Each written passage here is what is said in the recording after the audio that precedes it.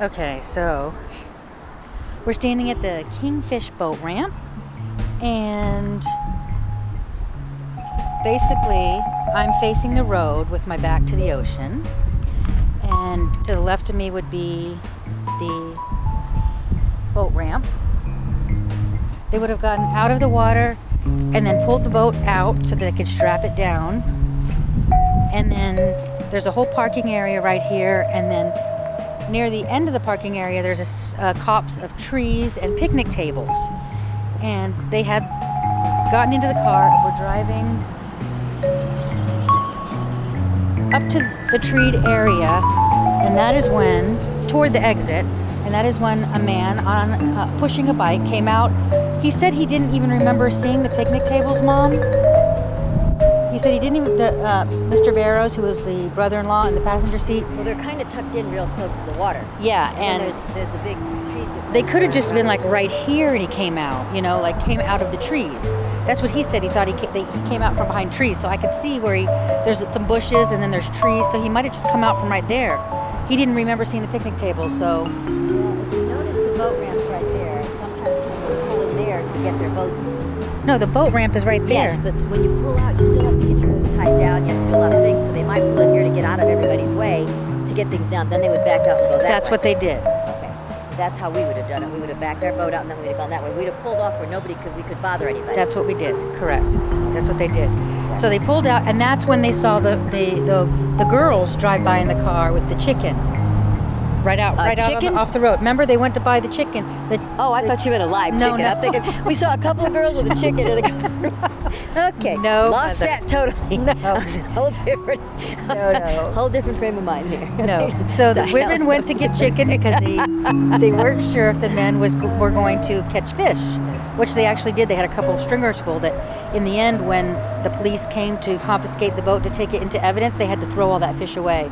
And there's something about that specific piece of information that made me feel kind of sad. Like, that was the last thing that group of people did. The father and his sons and the uncle caught all these fish. I wonder why they had to throw them all away. Because they would have been stinky. They had to take the car and bring it to the garage because they processed the whole thing. If it was in a fish, we wouldn't have left our fish. We would have put it in a cooler. They had it in a cooler. They dumped the coolers of fish out. The police did. Oh, to see what was in there. They dumped it out because they took it then to lock it down in wherever they keep their evidence until they could process it for fingerprints and stuff. Yeah, I guess they couldn't keep the fish. Because remember, they needed to process the boat where the guy, to see if he touched the boat anywhere they thought that the perpetrator might have touched. You know, they have a bunch of fingerprints that were unidentified. The problem with this crime scene is once they pulled out, then they got the shots, and then the car jackknifed off the road. A bunch of cars with people stopped, ran over there, and everybody was touching everything, getting people out of the cars and everything. All these people were touching, you know, to get the kids out of the car. The whole area was contaminated. The sprinklers came on. Oh, shit. And some of the men took their shirts off to cover the sprinklers so that they wouldn't get everyone muddy. They were all laying on the ground. I have the crime scene photos. I should show them to you later. I have them all. They're amazing shots. None would be in the newspaper today. They are literally you can see they're the people laying. I don't have the ones with the kids. Are you able to put those up on your? I put some. I won't put any with bodies in there, but I put some, and I would probably do that. I will. I'll put a few, but without. Today is a graphic time right now. It's a graphic time right now. They should sensationalizes what you're doing as well. Yeah. But I understand what you're saying. You don't want to take the faces. They put a picture of I'll show you. We'll look at. They're really amazing. You'll appreciate them just as from a photographic standpoint. Yeah, if they're too graphic, I could understand it. But really, they do show graphic pictures. The one thing I'm noticing of doing all this is how close everything is. Like, it all happened very quickly. And you're right. You said something to me last night that made me think. They may not have been targets, these specific family. This may have been someone that sat out here and watched boats come in and out all day and saw that family and thought, that's the ones. Well, that's because it looked like that's because to me... Why would you target Because kids, to me it looked like his first kill because it was so sloppy. If that's a serial killer, it's his first kill. And it definitely was a serial killer. It's not just somebody that's going to kill somebody just for the hell of it. It sounds like he's young. He's in his 20s. It sounds like his first kill. And he really screwed it up. Like a thrill kill, you're thinking? No, I think he's a serial killer, probably one of those, just like a serial Yeah, killer but it starts out killing animals, they start out torturing Right. things, and then all of a sudden he says, damn, I could do this. And he, This isn't someone with any sort of sexual motivation. I don't think it was planned. so It was not planned. It was not. It was the definitely type of killer It was the person definitely would not be. planned. Don't look. Turn around. It was definitely not planned at all. You got a camera, so he looks like, why are you interviewing me? That's all he's looking to do. See? Yeah, but he was the right age.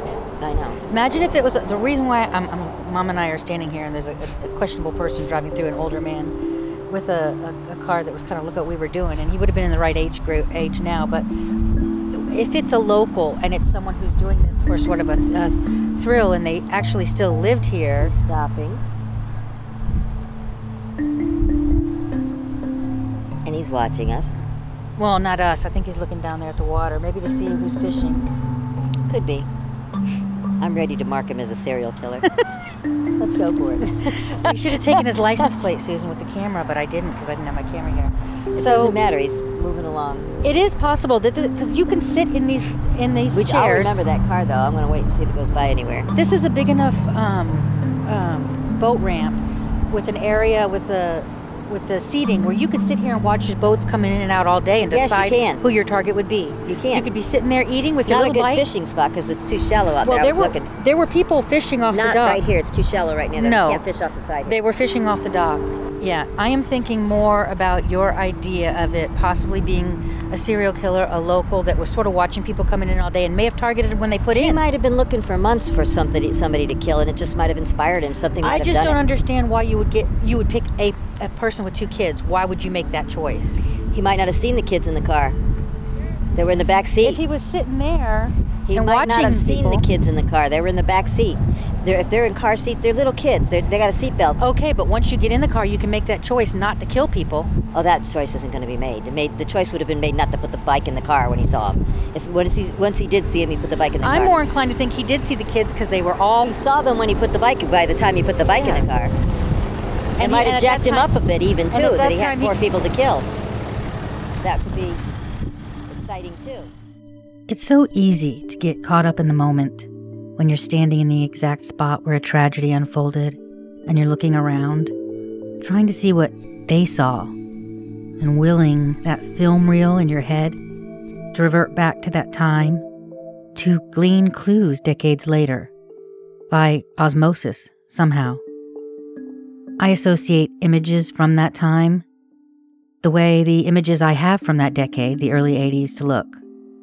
Everything washed in that weird yellowish green, slightly blurred haze, rather than the sharp HD imagery that we associate with the present day.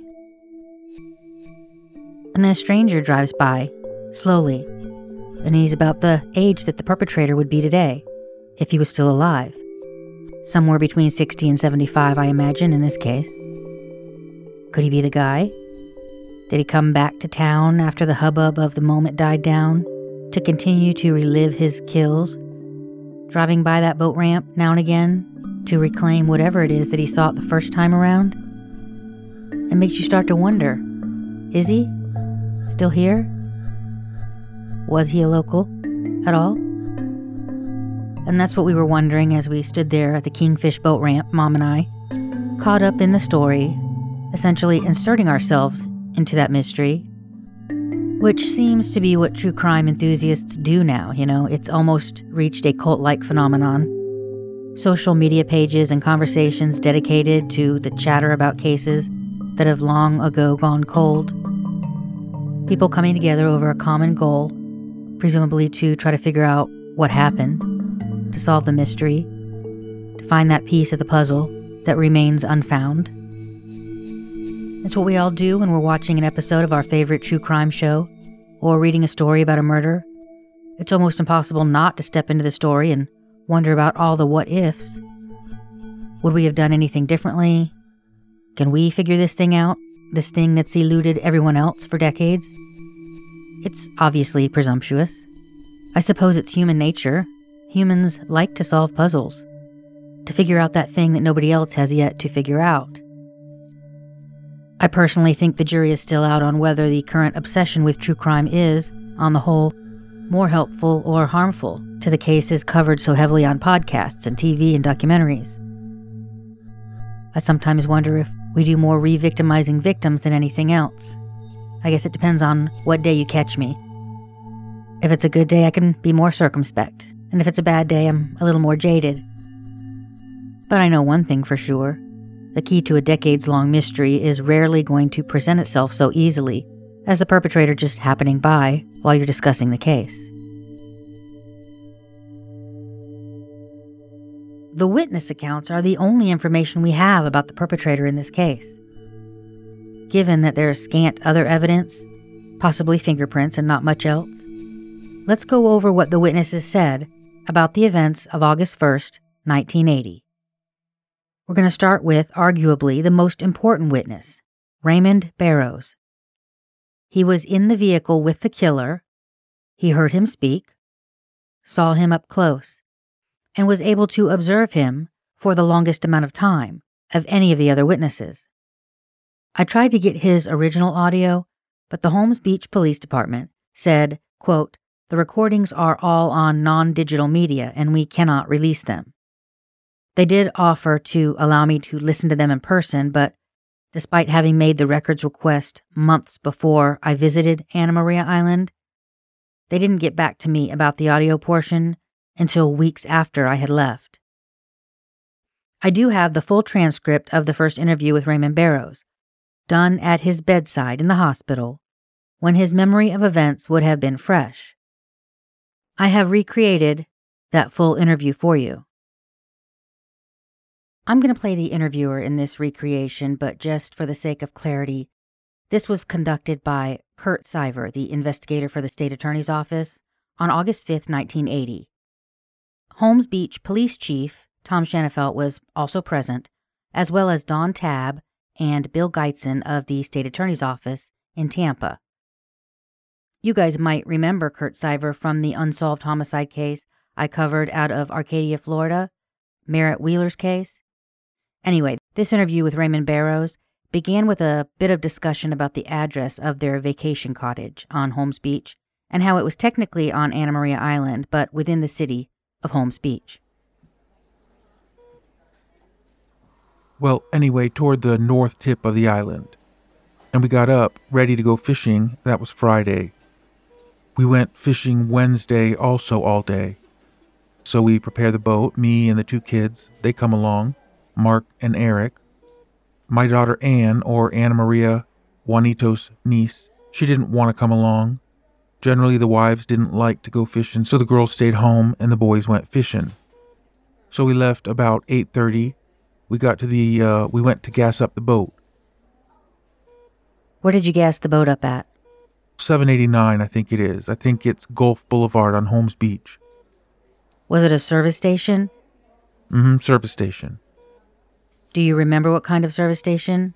Yes, I think it was a Standard. Standard?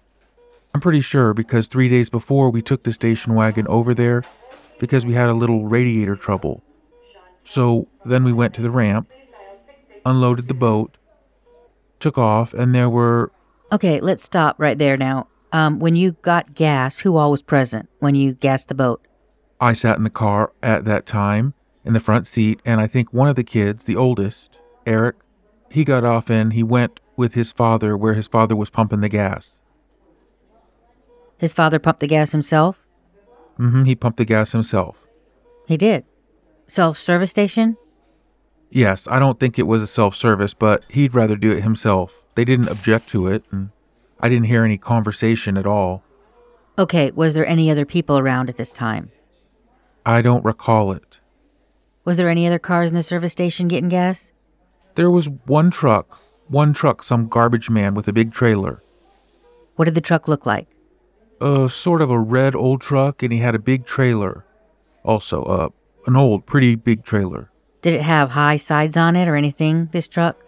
Yes. Did it have any letters written on it? No, just a number. Didn't have Garden of Eden or something written on it, did it? Yes, that's it. It did have that? It did have, yes. Did you see the fellow that was driving the truck? Yes, I did. What did he look like? He was sort of tall, blonde, muscular. I looked at him once when he came past me into his truck, and I don't know why it called my attention to look at, and He looked at me kind of funny. Okay, was there any other vehicles in there? No. Had you ever seen this person before? No, I haven't. After you got the gas, then what did you do? Well, then we got ready to go, and Eric, Juanito's oldest, said, "Daddy, you forgot the funnel. You know, the one that you put the gas for the boat tank on the ground." So he stopped. Eric got out and went and got the funnel, threw it on top of the boat, and then got in, and we drove away. Okay, where did you go from there? To the boat ramp. I think it's called Kingfish Boat Ramp. Kingfish Ramp something. On the way to Bradenton on Manatee Avenue? Yes, just between Holmes Beach and that big bridge, you know. You can look off to the north and see the Sunshine Skyway? Right, yes. When you got to the boat ramp, was there any other cars around there? Yes, there were. Do you recall what kind of cars? To tell you the truth, I don't. There was about 2 or 3 cars right along there. Was there any people around? There were people there too. Was there anybody there that you particularly noticed? No, not people that I've ever seen before. Did these vehicles have trailers attached to them? Yes. Were there boats on the trailers, or...? There was no boats on the trailers. The boats must have been already gone in the water. Was there any cars sitting there that didn't have a trailer attached to them? You mean cars sitting there without trailers? Yes. There was cars parked with trailers. Can you think back and picture these cars in your mind and tell me what color any of them was or anything? Well, roughly I would say one was maybe sort of reddish maroon. I'm almost sure one looked like that, one of the cars. Where was that car sitting, do you recall? I think facing the ramp, sitting down on the right-hand side. Did it have a trailer on it? Yes, I'm pretty sure it did. Now, there was a gentleman on the far right, on the pier, you know? It has a little pier. Right. The boats, they pull in and they go around the post on the far end. There was this guy, I'd say around his 60s, sort of. Not too tall, but, you know, average, 5'10", 6 foot. A little heavy. He wore glasses and he just kept looking at us, you know? About how old? About 60. Did he speak to you at all? Yes, he did. All right, what did he say?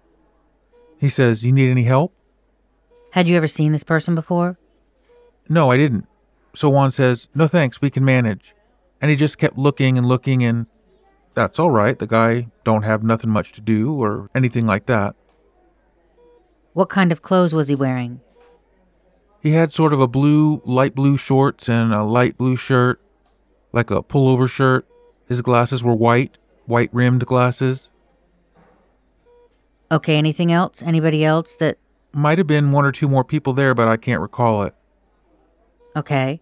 When we come back now, there was quite a few more. Okay, don't get too far ahead of me now. I want to take you back to when did you first go to Anna Maria Island? When? Yes, sir. You mean this time? Yes, sir. We went to Anna Maria Island from Monday. Last Monday? A week ago. We got there in the afternoon, 5, 6 o'clock. All right, had you made arrangements to rent this place? No, my brother-in-law did.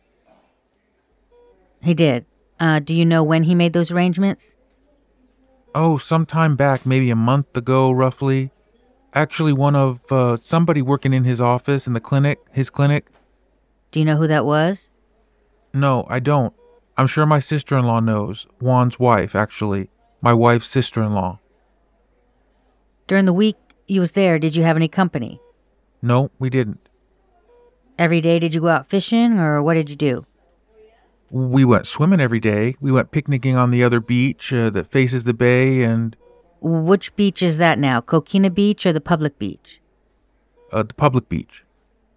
Is that Bayfront Park in Anna Maria? That has a beach and a picnic area, benches, and a couple... Then there's a little further down is another pier. Yes, sir. How many times did you go up there to that beach? Just once. Did you go down to the beach right down from your house on the Gulf Beach there? Yes, we did every day. Twice a day, 3 times a day. Did you go fishing every day in the boat? Twice we went. On Wednesday all day and Friday, just 2 days. Now, did anything unusual happen during this period of time? You mean while fishing? Fishing or anything? Did anybody unusual contact you or you see them around or anything? No, no, sir. Nothing strange happened at all? No, sir. Did anybody inquire as to where you were staying? I don't think so, no. After you launched the boat and went fishing, what area did you go fishing in? We went out straight back in the bay and out around the tip of the island. Back around by the piers? Back around by the pier, straight out. In the Gulf? And into the Gulf, 6-8 miles out. Was there any other boats out there around you? I think there was only 1 or 2 boats we saw out there. About what time was this that you put the boat in the water? In the morning, I would say 9:30. And who all knew what time you'd be back? Only the family. Who all was that? At the house, Mrs. Dumois, Juan's wife. Mrs. Barrows, my wife. Anne, my daughter. Anna Maria, Juan's daughter, just like Anna Maria. You have a daughter named Anne? Anne, yes, and their daughter's name is Anna Maria. Okay, and what time was you to return? Between 5 and 6 o'clock. They were... You know, it's funny, when we got the boat out of the water to the ramp and we were securing the boat with the straps, putting the lights on, we heard a car honking. So we look, and it was my daughter coming from Bradenton with her cousin and her aunt, and we waved and they went by, and wow, that must have been 2 minutes before this tragedy. All right, we'll get to this in a minute. Now, there was no one else that knew what time you was going to be back? No, sir. How about the night before? Did you discuss with anybody that you was going to go fishing? No, just us family. You didn't go down to the bar or anything and have a drink and talk about going fishing? No. Did you catch fish? Yes, we did. Both days we caught some. You went out on Wednesday, you said, also. That's correct? Yes, sir. Who went with you on that day? Dr. Juan, his son, both of his sons, same two, Eric and Mark, and myself. We went out around the pier on the inside of the bay, and he told his daddy that he wasn't feeling well. So he said, "You sure?" He said, "Yes, I don't feel well." And then he said, "Why didn't you tell me this before? Now we have to come back." So anyways, he says, "Okay, we'll take you home." And we wasn't straight out anyways. We came out on the beach just a few feet from offshore and jumped in and swam to the shore and went home. Excuse me. This was what boy? Mark, the smallest one. Did you leave at approximately the same time on the Wednesday fishing trip? Yes, we did. You did, approximately 8:30 or 9? Approximately 9 o'clock. Did you get back around the same time? Yeah, almost the same. About what time did you get back on Wednesday? Oh, 5:15, pretty close to about that. Do you know what time you got back on Friday? 5 o'clock. How do you know that?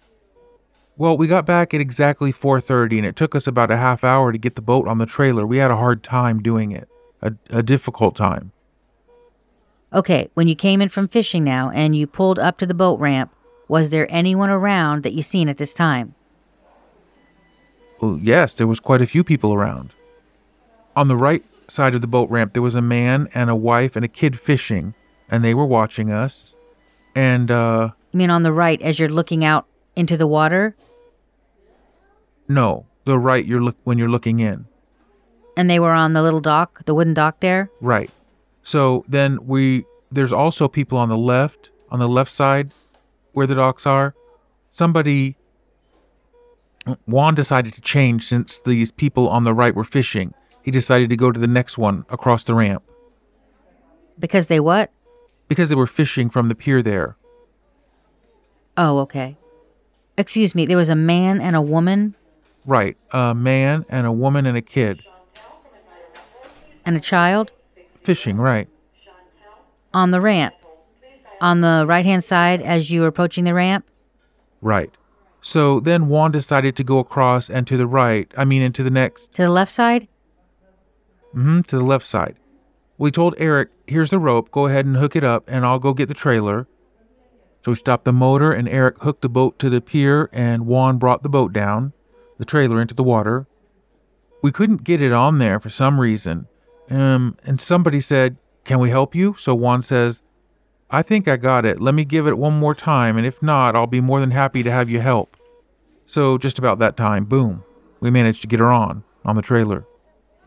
This older man was asking you? Yes. And this guy on the left, he had some kind of a container? A huge container of water with lights on it and fish swimming around, and I thought, what are they using that for? I'd never seen anything like that. So Juan said, I think they used that for bait. I don't know why they want that kind of bait around here, fishing this shallow water. Anyway, they were busy, they were fishing, so when they say, "Are we in your way?" and Juan says, "No, you're not in my way." So anyway, we proceed to do this, and it's funny, I'm positive that the same guy, Go ahead, take it easy. same guy was there that morning, the blue shorts, blue shirt, very pale blue, he was there. In the morning? Yeah, he was there in the afternoon too. Okay, was this the guy that was standing out on the dock? Yes. Did he have the same clothes on? Yes. Did you recognize him from that morning? Yes. And this was the guy you had some conversation with that morning? Yes. Okay, go ahead. I think he did say to Juan, what kind of day did you have fishing? And Juan told him pretty good, and that was about it. Now, when you came up, where was this guy at? When you first approached the boat ramp, where was he? In the same position. Further back, he was at the ramp here at the side of the docks. He was on the same dock you all pulled up to. Is that correct? Right, the same dock. When was it that he first spoke to you? When you came up? As soon as we got the boat toward the dock there to rope it up. To hook the rope. The boat was still in the water? Yeah, it was in the water. That's when he spoke to us. And what did he ask you then? If we had a good day fishing. Okay, let me ask you this. Had you ever seen this person before this? Before this day? Yes. No, sir. All right. Where was he while you was loading the boat on the trailer? In the same position. He just stood there watching. Did you see the bicycle around at any time at this point? No, I didn't. All right. Now you got the boat loaded on the car. Yes. When did this guy next approach you? When did you talk to him or the doctor? Are you talking about the guy, the killer? Yes. Wait. Okay, so after we got the boat up, maybe I could raise this bed up. Sure, do whatever you want. I think it's over here. No, this right here. No, it's right here somewhere. I got something I want to clarify anyhow. I think he spoke to two different men. Is the person on the dock and the killer, is that the same person or two different people? Oh no, two different persons. Okay. Are you sure the doctor won't care if we do this? No, it's fine. Okay. Now, if you get too tired, you'll tell us, okay? Okay. Because we don't want to wear you out. I know it's upsetting to you. No, it's... All right. After you got the boat loaded on the trailer, then what happened next? Then we proceeded to move away. Now, was you in the car at this time? We're in the car, all four of us in the car. We proceed and then just started making our way to the highway. I mean, sort of by an angle, 45-degree angle. So as we proceed to do the 45-degree angle, somebody looks like they come out behind a tree. I didn't notice him before. All right, now where did he come out from behind? What tree? One of the trees there by the pier. All right, on which side of the ramp? On the east. On the east, that would be the side back toward Bradenton. Right, no, headed back to Holmes. Was it the side of the ramp where the picnic tables are over there? Did you notice the picnic tables all up and down there? I didn't notice. You didn't notice. All right, but it was on the side toward the beach, not toward Bradenton. Right, the side toward the beach. All right, that would be the west side. Yes, west side, right. So I hear him say something. I couldn't quite make out what he wanted. So I told Juan, this guy must want something. You want to see what he wants? And Juan says, sure. So he stopped, and I don't remember whether he had the window up or not, but anyway, if I did, I got the window down and I listened to him. So he said, I'd like you guys to give me a ride down there. And he points out towards Holmes Beach to the south, and he says, well, but Juan says, but where? Don't you have an address? He said, no, down there, down that way. The reason I'm asking is because I have a bad ankle which I hurt riding the bicycle. At this time, he's holding the bicycle, standing beside his bicycle. So Juan says, okay, we'll help you. So he got out of the car, and Juan did, and I did, secondly, and I says, can I help you with the bicycle? And he says, no, I can manage. This is the killer that says this? Yeah, the killer. Okay. So he walks over to the back of the boat and finally came all the way around to the other side of the boat, to the driver's side. I mean the driver's side, but still back on the left side of the boat. And I was going to help him, but before I could realize it, Juanito and him and this guy was lifting the bike, putting it inside the boat. So the killer said, you think it's going to hurt something inside the boat? And he says, no, it's not going to hurt anything. It's fine. There's not anything it can hurt. So they put the bicycle down, and Juanito walked over toward the car where his driver's position, and I walked around the other side. This man walks in front of me. So I say to myself, oh, he's hurt. Let me be a gentleman and open the door for him. And he's got a bad ankle. So I opened the door for him, and he got in. And he closed the door, and I got in the front seat, and he's sitting behind me. I want to interrupt here just to note that Raymond Barrows specifically said that he asked the killer, can I help you with the bicycle? And the killer says, no, I can manage. Then he walks around from the passenger side, where he had approached, to the driver's side rear, where he lets Dr. Dumois help him get the bike into the boat. It could be significant that he seemed to not want Barrows' help. He seemed to move away from him, yet he not only allowed the doctor to help him get the bike in the boat, but he also seems to engage him further in conversation, going on to ask if the bike is going to hurt anything in the boat. You'll hear that the investigator is also curious about why he walked that bike around there, and I'm wondering if there was a reason he wanted to engage with the doctor specifically and not Barrows, and if so, for what reason? Did he have some sort of special interest in the doctor specifically? Or was there another reason why he was walking that bike around the other side and engaging with him? Okay, let's stop right here and go back now. When he came out of the trees, did he have the bicycle with him at that time? Yes, he did. Was he pushing it or what? He was pushing it. Did he limp or anything? No, I don't recall seeing that. Tell me what you remember seeing when he first started walking up, and what did you see? I saw a man and a bicycle. All right, you saw a man on a bicycle? Now, what color was... By a bicycle, walking. What color was the bicycle? I'd say white with a little blue and red trim. Where was the blue and red trim? On the top of the bar. On top of the handlebar or on the bar between the seat? On the bar between the seat. Did the bicycle have fenders on it? I don't remember. Did the bicycle have a headlight on it? I think so. What did this headlight look like? About 5 or 6 inches long. Okay, about 5 or 6 inches long. What color was it? The average modern type of light that they use nowadays. All right, what color was this light? The light? Chrome. Now, which side was it, in the center or on one side or the other of the handlebars? In the center. How about the seat? What did the seat look like? Black leather seat, typical 10-speed racing bike. Very narrow, high. The tires on it, what did the tires look like? The tires, I would say, was naturally black rubber, and then on the side look a little bit reddish. The walls, they look a little bit reddish. Was they thick or narrow? Narrow. All right. Did it have any handbrakes types on it? Yes, handbrakes. On each side or just one? One on each side. How about the gear shift thing? Did it have any? I think it had a gear shift too. I'm not sure of that. It looks so much like mine that I have one. Where was the gear shift located? In between the handle and the center there. Now, I want you to look at him. How tall was he?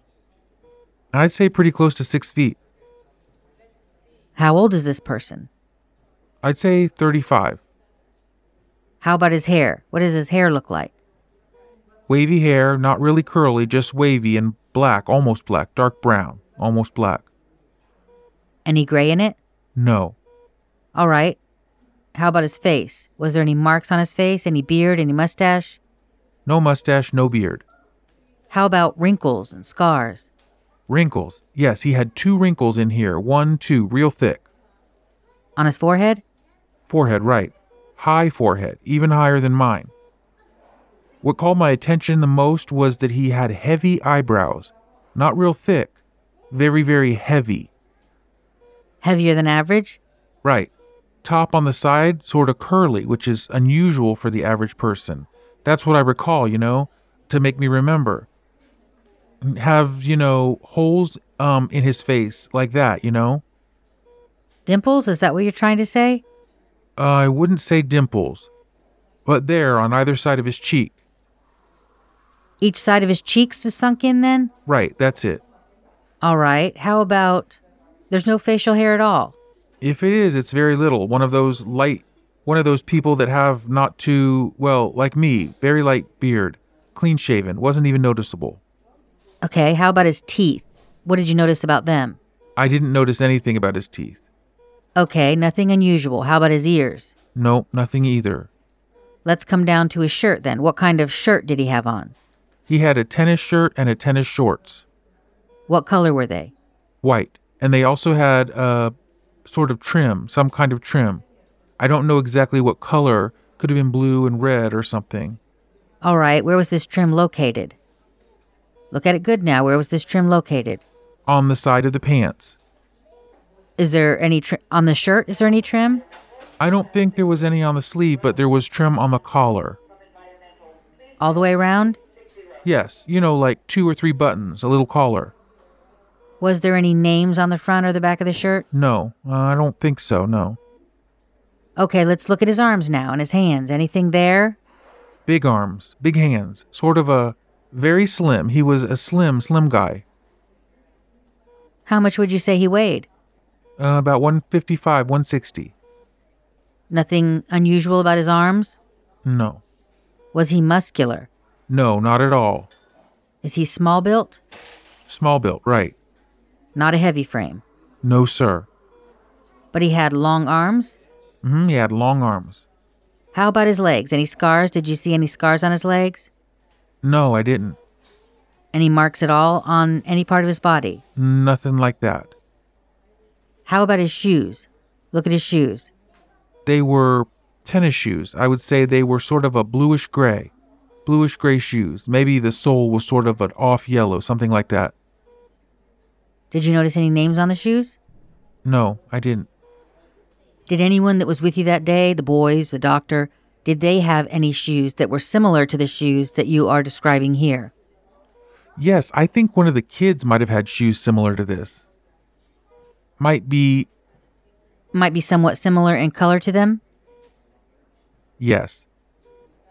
Let's go back and listen to him talk now. What was his talk like? Did he speak like he was well-educated, illiterate? I would say he was well-educated. What makes you say this?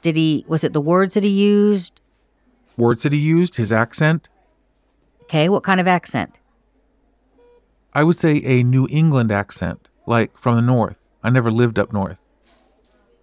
Like a New Jersey accent? New Jersey or New York or Boston, Massachusetts. Okay, let's look at his hands. Was there any rings on his hands? That I didn't notice at all. How about a watch? Did you notice a watch? A watch, I didn't notice that either. Did he at any time introduce himself? No, he did not. He didn't tell you any name at all. Think now. No, I'm positive. All right, now I want you to try to repeat to me exactly the words that he said when he first came up. I mean, just like he said them, the best you can. He said... Now take your time. He said, I need help. I'm hurt and I need to go to those condominiums over there. Pointed out toward the south, Gulf Boulevard. And one says, whereabouts? What's the address? Don't you know the address?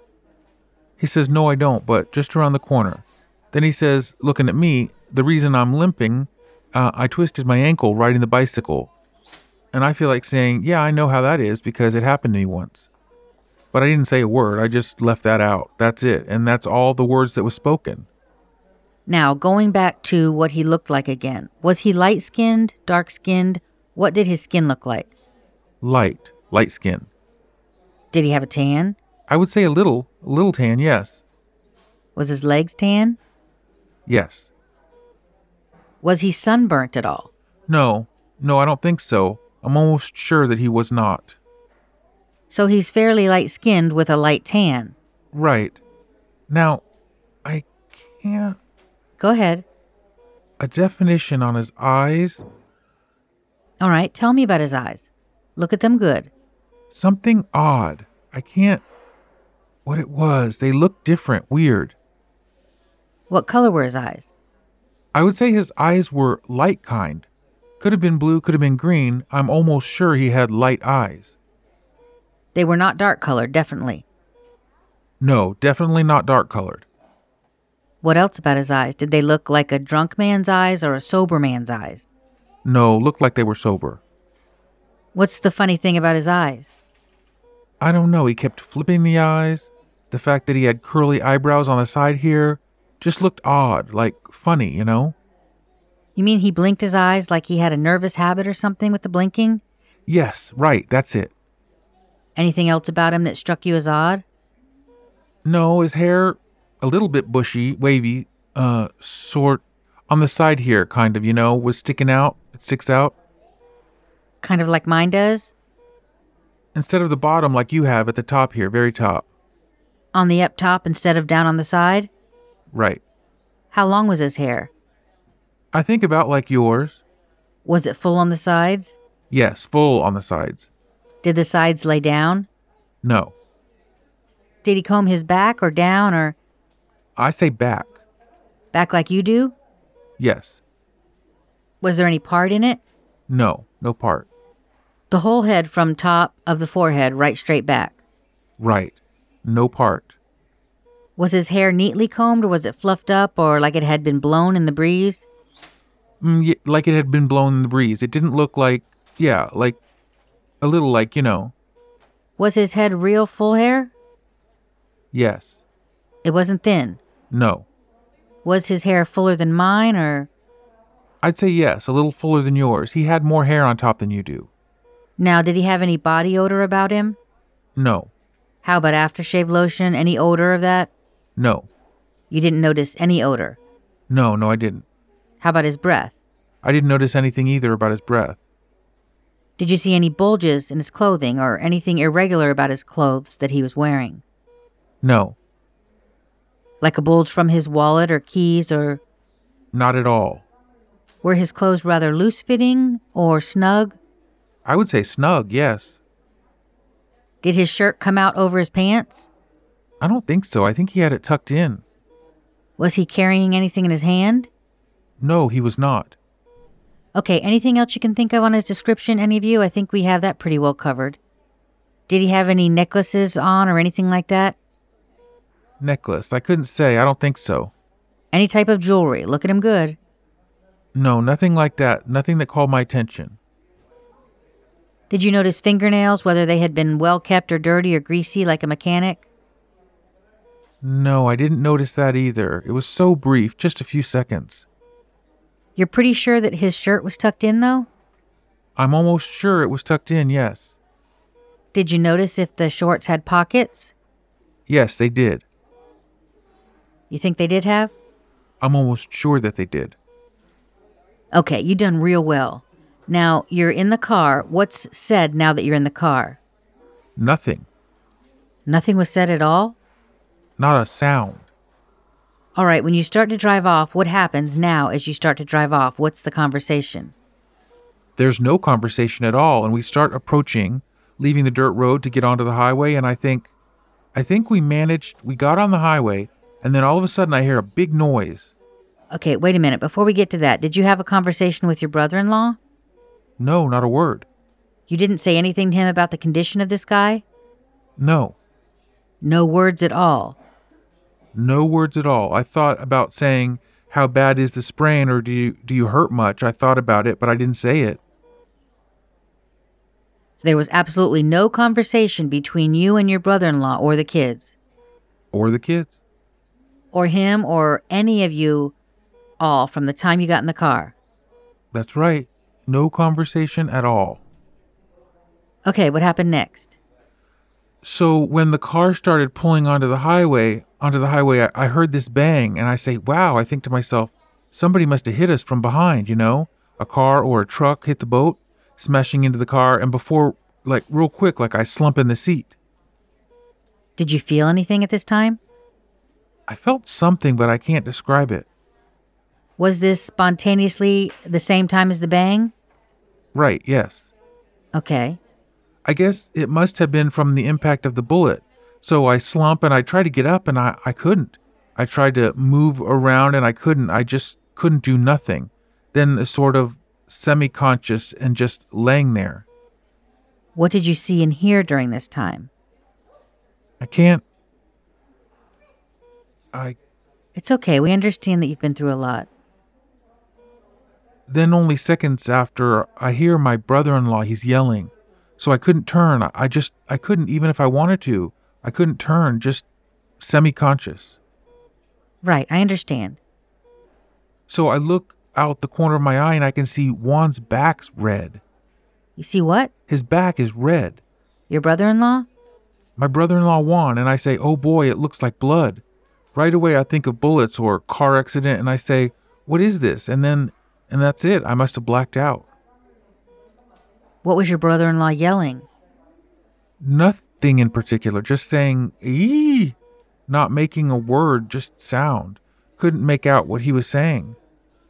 Then I must have passed out. I guess I don't remember. I think I saw the boat on the side here, on the side of the car. That's the next thing you remember? That's the next thing. So that must have been when we jackknifed, when he lost control of the car. The boat and the car jackknifed, because I did remember seeing that. Then the next thing I knew, they're pulling me out onto the ground, putting me on a stretcher. And then I see a lot of people. I hear a lot of people talking, and policemen and medics and passerbys and a lot of people. And then they helped Juan pulling on a stretcher. Then I saw Eric, the oldest boy, on the stretcher. And I think I could see the foot of of Mark, the little one. I stood there. It seems like we were there quite a while. I thought, God, why are they waiting so long to move us? Why don't they move us? And then I said to myself, maybe I'm not too bad off. They don't need to move me that fast because the ambulance is right there taking all of us. So finally they moved Juan into the stretcher and the kids went off in a stretcher. I couldn't see that much, just what was in front of me. And then they moved me, and then I don't remember the ride to the hospital in the ambulance. I must have passed out again. Okay, let's go back to this guy, the killer. Think good now. What had you seen him anywhere around during the week? No. Had you ever seen him before at any time? I don't think so. I'm almost sure I never saw him before.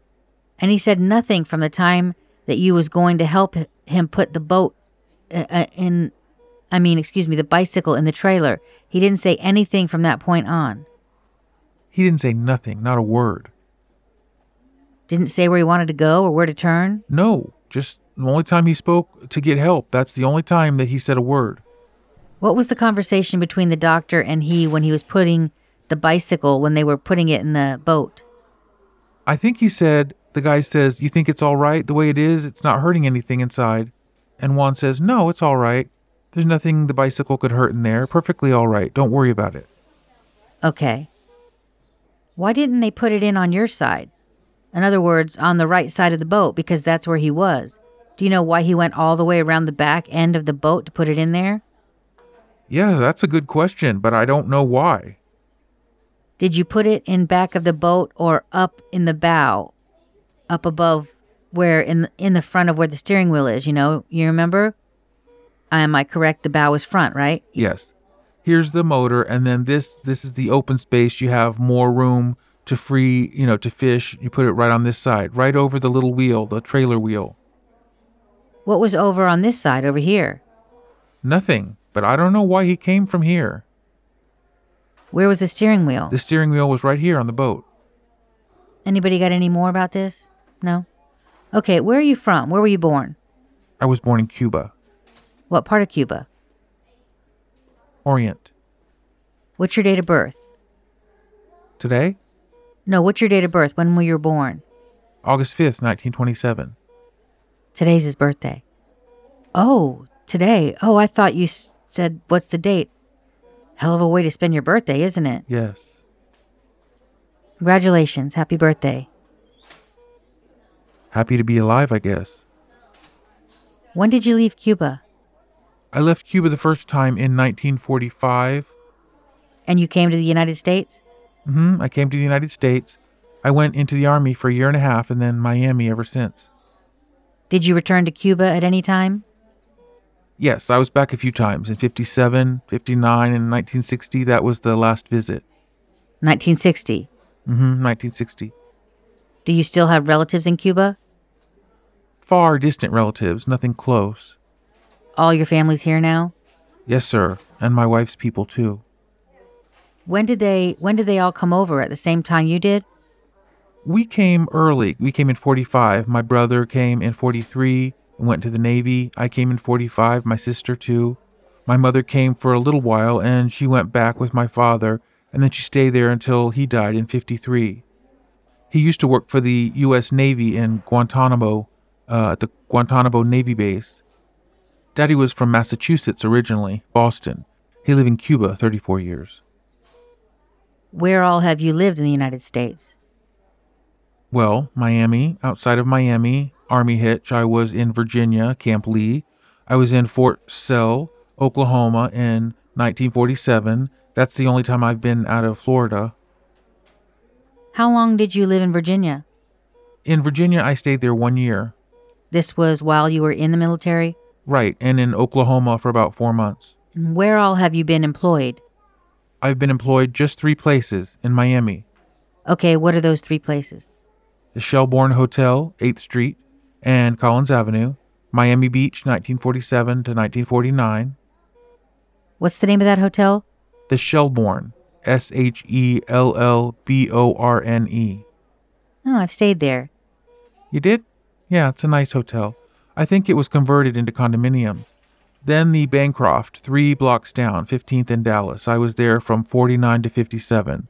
Then I took a 2-month vacation to Cuba and came back and went to work for the Key Biscayne Motel in October of 57 on Key Biscayne, and I've been there ever since. That's the hotel that Nixon used to go to all the time. Made the payments. Some people say he made no payments. He's okay. He's a nice guy. Okay, I don't mean to get too personal, but I've got to ask these questions. Have you ever been in any type of trouble with the law in the United States? No, never have. How about in Cuba? Never. You've never been arrested for anything? No, sir. Okay, do you have any idea at all why anyone would want to shoot you or your brother-in-law? None whatsoever. Is there any persons or group of people that would have any reason to do this to you? I don't think so. I've never done any harm. Never done what? Never done any harm to anybody. Is there anybody that thinks that you have? I don't think so. The only time I only fire one guy from the job, that was about 11 years ago. He refused to do the work duties, and I warned him, and I say, you can't work like that and do the job. If you can't do this, then you might as well go home. So he thought I was just going to lay him off for the day. So he went, and he came back the next day, and I had the feeling that he was going to come back. And then he said, hey, Ray, sorry, I didn't think you'd fire. He thought I'd let him go for the day. So I had to pull his card. So he comes back and he says, where's my card? And I said, I got it in my hand. And he says, why? Am I fired? And I said, yes. I said, you change your mind. You do the duties that you're supposed to do. Here's your card. You can come back and work.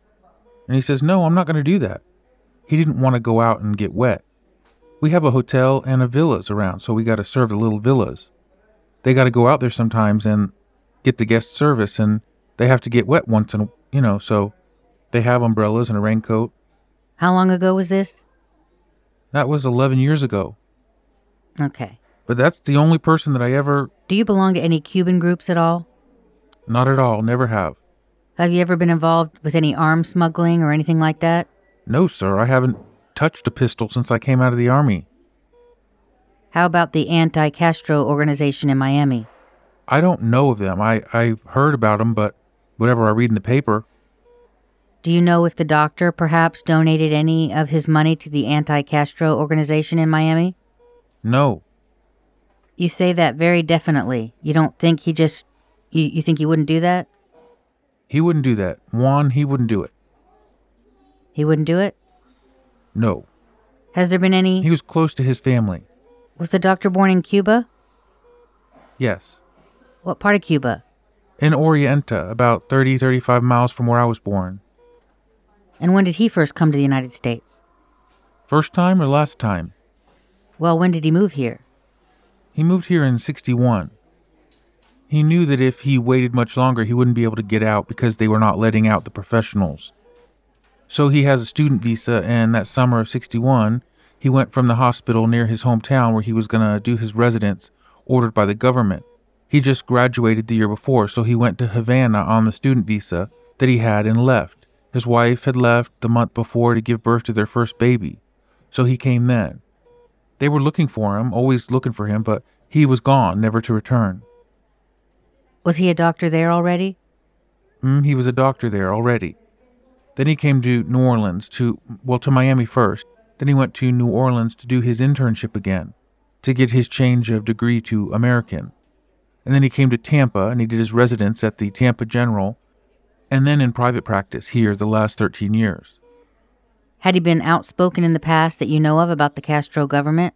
No. Either for or against? For or against him, he never, Has he ever mentioned anything about anybody that may want to do him harm? No. Any patients or anybody? Not that I can think of. Was he ever in any kind of trouble in Cuba? Been arrested for anything? He wasn't in any trouble.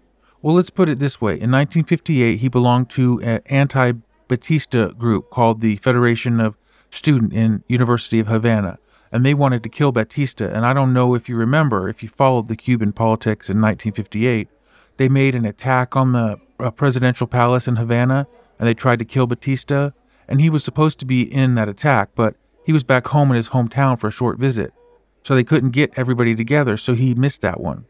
So his father says, just for being an idealist, he says you could die like a bunch of, for what? For goddamn politicians, and they're all the same. They're all crooked. They're all out to kill people and get all the money they can. So shortly after that, he left town and he stayed himself clean. In the beginning, in the first year, he sympathized with Castro in 59. Just a few months, because I was back in Cuba in 59. Then he was already against Castro. But he was never incarcerated?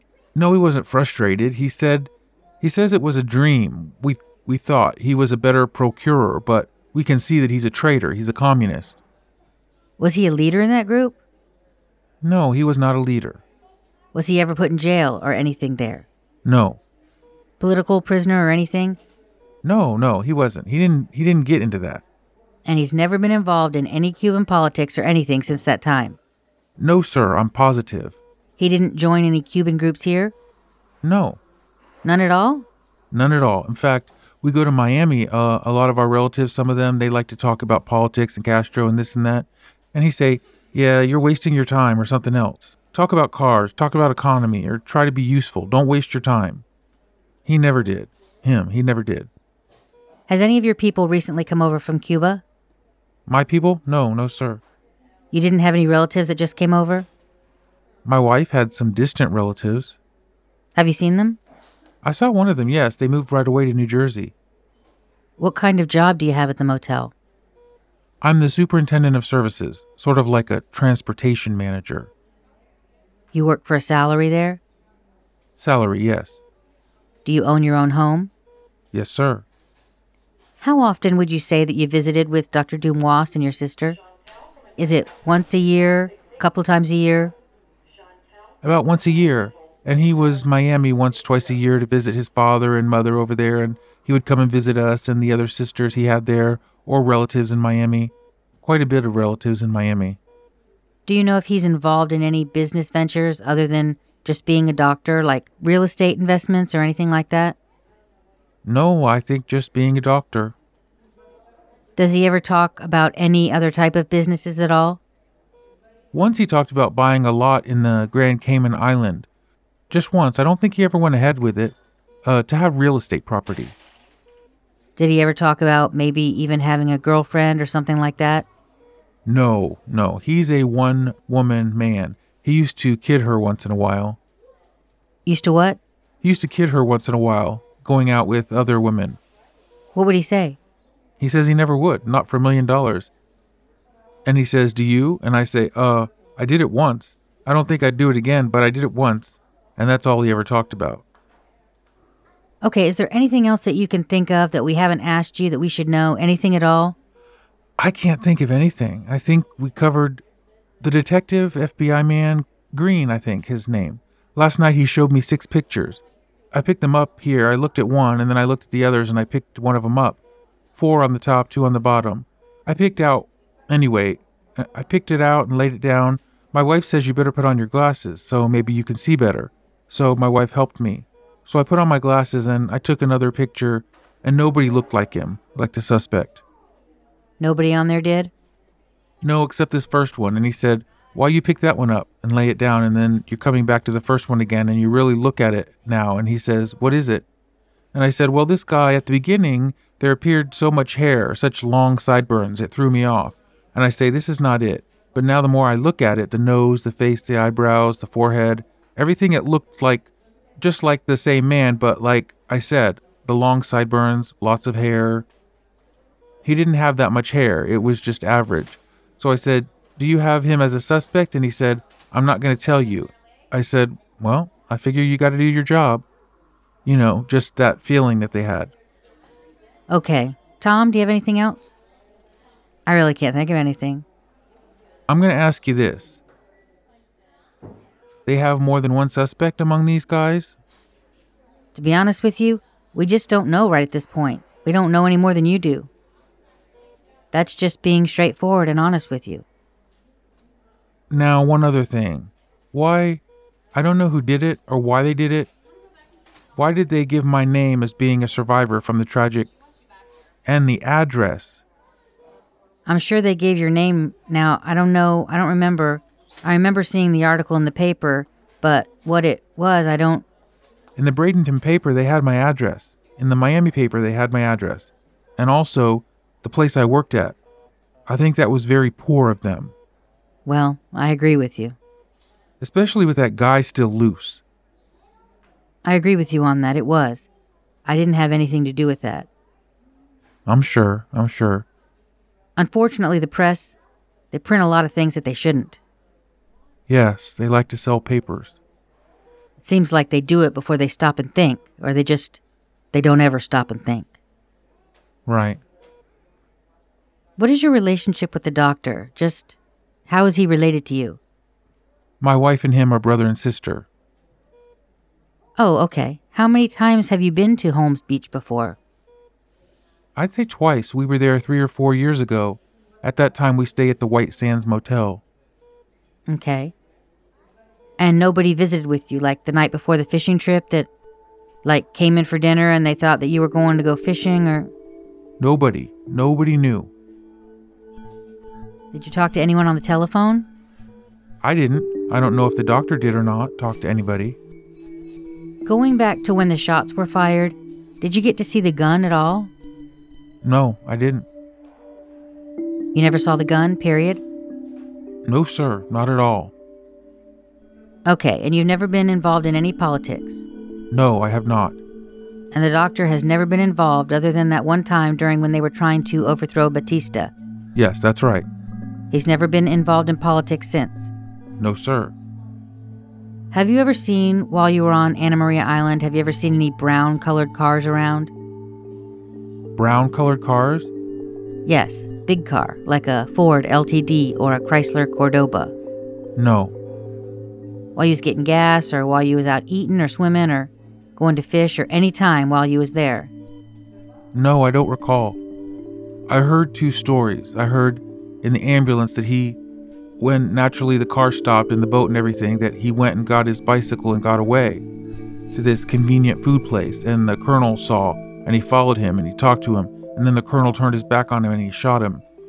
Other people say that the car was there, then he put the bicycle inside his car, the brown Cordoba, and fled. Other people said that the car was always at the Kingfish trailer place, or the day the accident occurred, and he just got the bicycle and put it back in the trunk of his car and he left. Not that it makes any difference which way it happened. We really don't know just exactly how it did happen. Any of them possibly could have happened. We really don't know right now. At this point, that's what we're trying to find out from everybody. Yes, you have to get the thing together. I just have one more question, and that is someone who works at the Dr. Dumois' office, you said had arranged for him to get a hold of this house in Holmes Beach. Is that correct? I believe so. I'm not positive, Chief, but I believe that I heard him say that somebody that works in his office, their father and mother, own that home. And he got it because he said he was going to talk to her about renting a home. No, she said, I know just who. Daddy and Mommy, they have a house. They rent it from time to time. I'll arrange it for you. As a matter of fact, he thought they weren't even going to charge him because they were very close. That's the way it looks. Okay. Anything else? No? All right. This'll end the interview. In the next episode, I'll go over what the other witnesses from both crime scenes had to say. Stay tuned.